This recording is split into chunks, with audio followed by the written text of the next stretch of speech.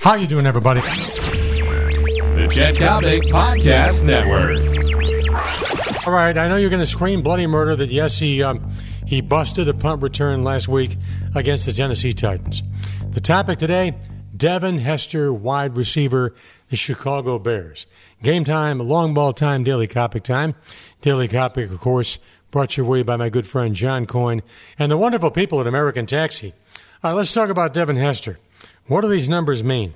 57, 40, 26, and 13. No, I'm not talking about the Illinois lottery. I am talking about Devin Hester's receptions over the past 3.5 years. He has 13 catches this year. Once again, going into training camp, we heard the same malarkey coming out of Halas Hall that we hear on an annual basis. We're going to have a special package for Devin Hester. We're going to utilize the skills of Devin Hester. Devin will be a game breaker for us on offense. How much longer are the Bears going to continue with this? Devin Hester is now in his 7th year. The fact of the matter is, he doesn't really understand the rudiments of being a wide receiver. He is strictly a return man.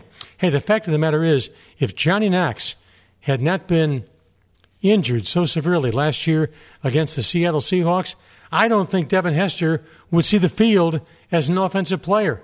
The fact of the matter is, Bears, it's time to wake up and realize something. You're going nowhere with Devin Hester as a wide receiver.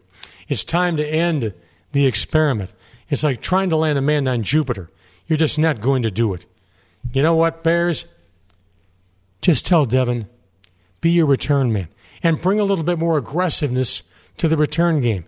All too often over the past couple of years, I've seen Devin look just a little bit timid, just a little bit passive. Again, I give him props for the return against Tennessee, but for the dough that Devin Hester receives, you want to see big plays virtually every week. As for Devin Hester, the wide receiver, D.O.A. I'm Chet Coppock. This has been the Daily Coppock, brought to you by my good friend John Coyne and the great people at American Taxi, Chicago's #1 suburban taxi service. So long, everybody.